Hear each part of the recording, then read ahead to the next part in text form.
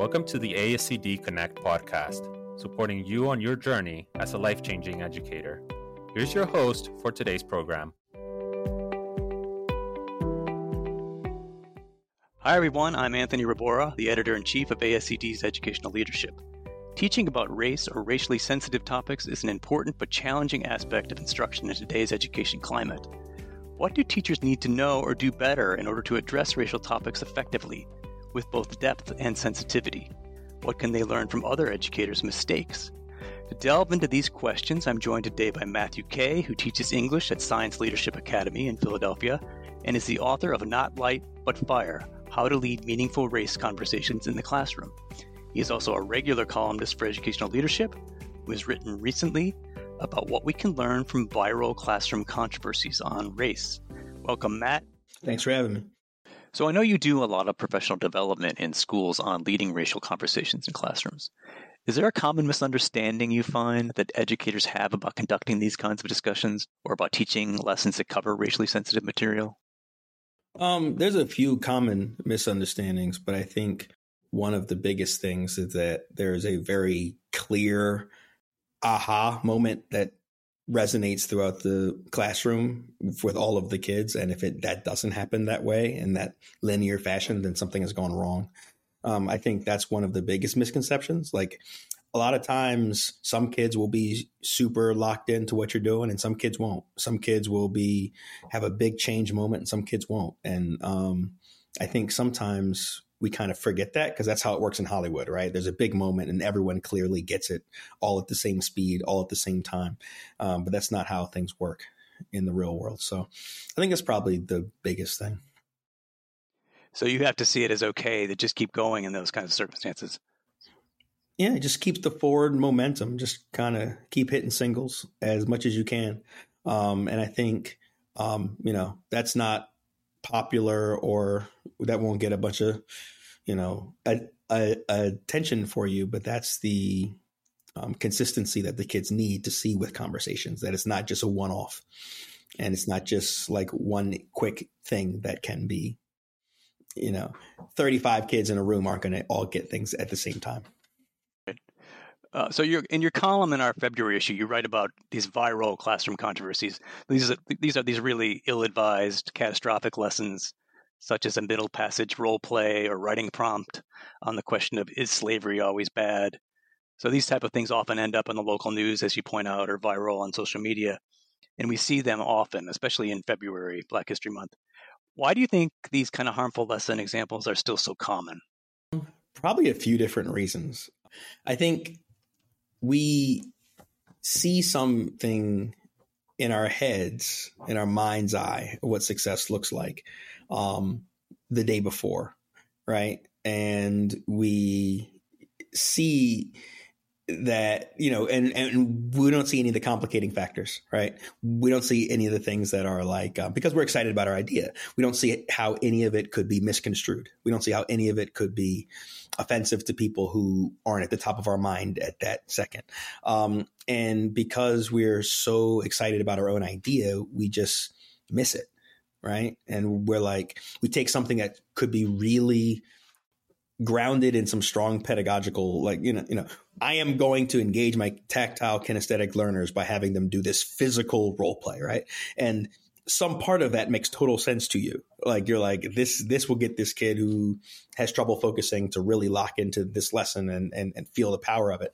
And what you miss are some of the more obvious things about how it's traumatizing, right? Because we are so into our own stuff that we kind of forget to problematize it. And I think teachers who are brave enough to have these conversations, sometimes some of our weaknesses, myself included, is that we forget to problematize our best ideas. We just forget. And so among many reasons, I think that's one of the big ones. We just don't ask ourselves the tough questions about what might happen if. I see. And one of your points is that, we have a tendency to dismiss these examples or kind of laugh at them or say they're blatantly racist, but you're saying we could actually learn from them. Absolutely. So what can we learn and why is this important? Well, I think if it's important for us to learn those lessons about reflection and being more in tune with our students than we might naturally be, if that makes sense. Like and be more locked in. Like, how is this working? What is this particular kid likely to say or respond to if I do this? Because a lot of these activities, some of them go wrong because they're just poor pedagogy. Like, I don't want to make things too complicated. Like, sometimes it's a bad idea. Like, you don't have a veteran teacher in your ear saying, don't do that, bud. Just don't do it. That's awful. Don't do that. Might be another issue, but like, someone should have told you not to do that. But I think there is a space, especially with the things I talk about in the article, with the role plays specifically, where there is some good stuff there. And if we just habitually throw out all role plays, we're missing something, right? Or if we just habitually throw out all role play type writing where they take a character, we miss something, right? And so I would much rather have us reflect on big viral incidents and think strategic and tactical mistakes that were made than just wholesale throw them out. I see. And you make a point that there's an important distinction between making students uncomfortable, which is an important part of learning, and making them feel unsafe. So how might a teacher know when they cross that line or are coming close to it? What would you say are key things they need to reflect on? Well, I think as far as a conversation is concerned, unsafe means something haphazard is happening. It's happening a lot of times. Students feel really unsafe when they feel like their teacher's not in control of the moment, which might seem kind of counterintuitive. Maybe that's not the word. Like, that goes against what a lot of people are saying about being student-centered. Like, we should be student-centered in our pedagogy. However, we have to run the room. And I'm not so far. I'm not so progressive. I'm not so big on things to forget the idea that I've got to run that room.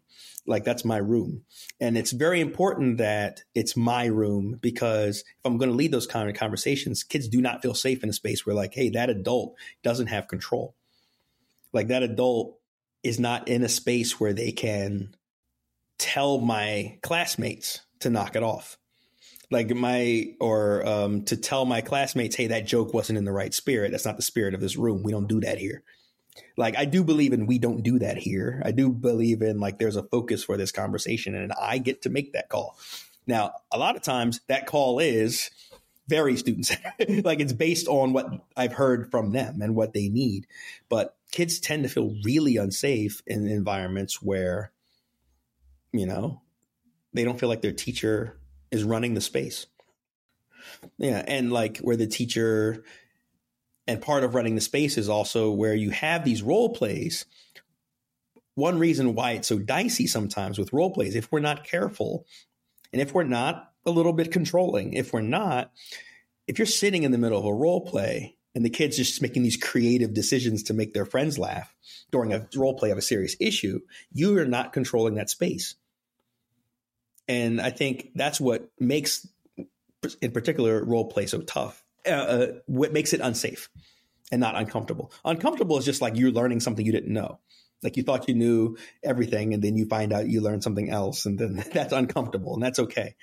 But if the teacher, there's other things with safety, but I think one of the biggest things on this topic is they've got to feel like there is a boss in the room. Yeah, so there's a lot of intentionality about what you're talking about. So what can school leaders do to better support teachers in leading lessons on racial issues, especially given their sensitivity and their potential for controversy? Be very clear. I think I've written about this, I think. Be very clear about what are the things that you have your teachers back on and what are the things you don't. And have the honest, hard conversation with your teachers about that. Like, if you're saying, hey, look, the way this community is set up, if a parent, pops off about this issue, I'm not going to protect you. Like, say it. Like, sometimes these things are they're not articulated. And I've led professional developments in places where the teachers have seemed a little confused. They're like, okay, it's very nice that you brought this guy in to do this stuff, can I do that? Like the teachers have legitimately been confused about whether or not they're allowed to do the thing that I'm telling them to do, whatever I'm doing in that moment. And the admins in the room have said, like, of course. And I'm like, well, and that seems reasonable to me because they brought me in. So I'm assuming that it's a yes, but something got lost in translation, right? The teachers aren't certain about, where they have coverage and where they don't.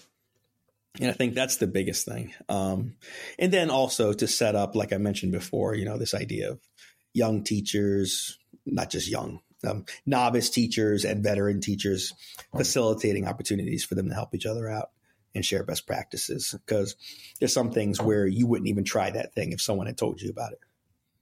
Like someone needs to have been in the room a little bit to, in front of kids to tell you, hey, I know you think this is going to be cool. This is going to be a problem. Right. That important aspect of experience. So as you know, there's been a lot of backlash against teaching about racially focused issues and about curriculum that examines systemic racism and the legacy of racial oppression. So what's your advice to educators and school leaders on holding their ground on the importance of this kind of material being taught in schools?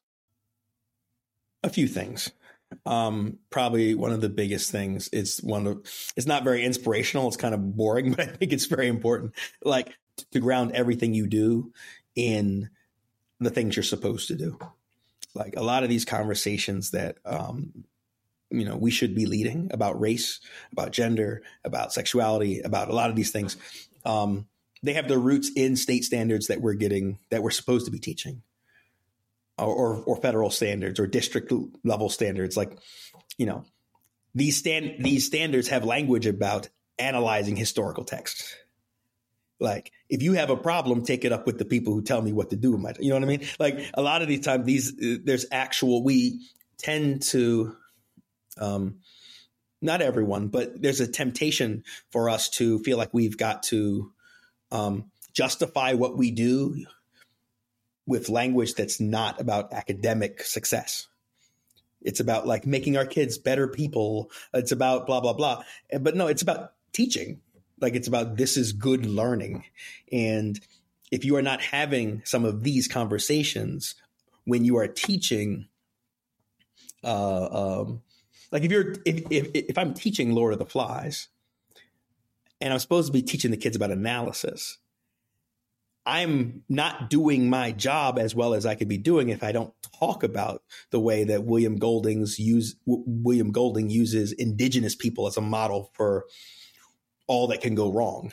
Like if I don't if I don't do that, am I analyzing the book? Like, am I analyzing the Odyssey if I don't see how all of a sudden Polyphemus becomes a bad guy, even though someone else invaded his house, and make a connection between that and all sorts of conquerors have gone to different places around the world and displaced indigenous people. Am I teaching the Odyssey?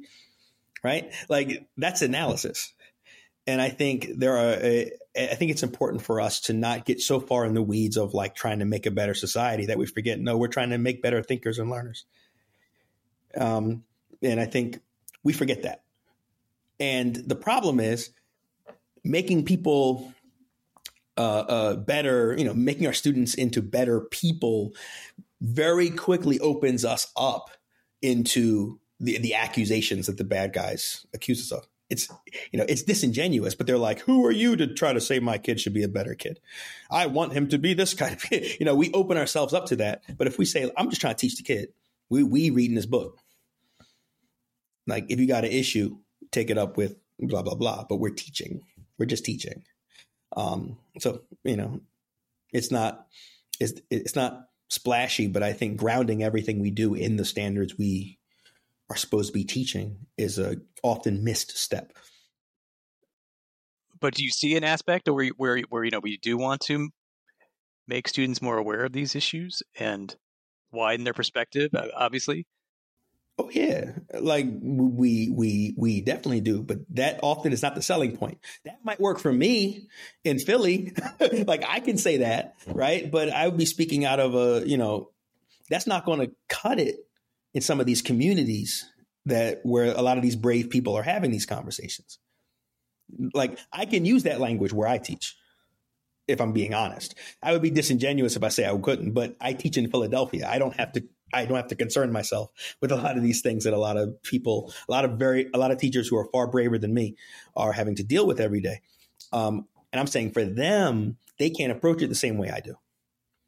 And I think I would be, something would be wrong with me if I were to say, well, just tell your parents I'm trying to, no. Like, you have to find other ways of explaining why it's important that these kids have these conversations.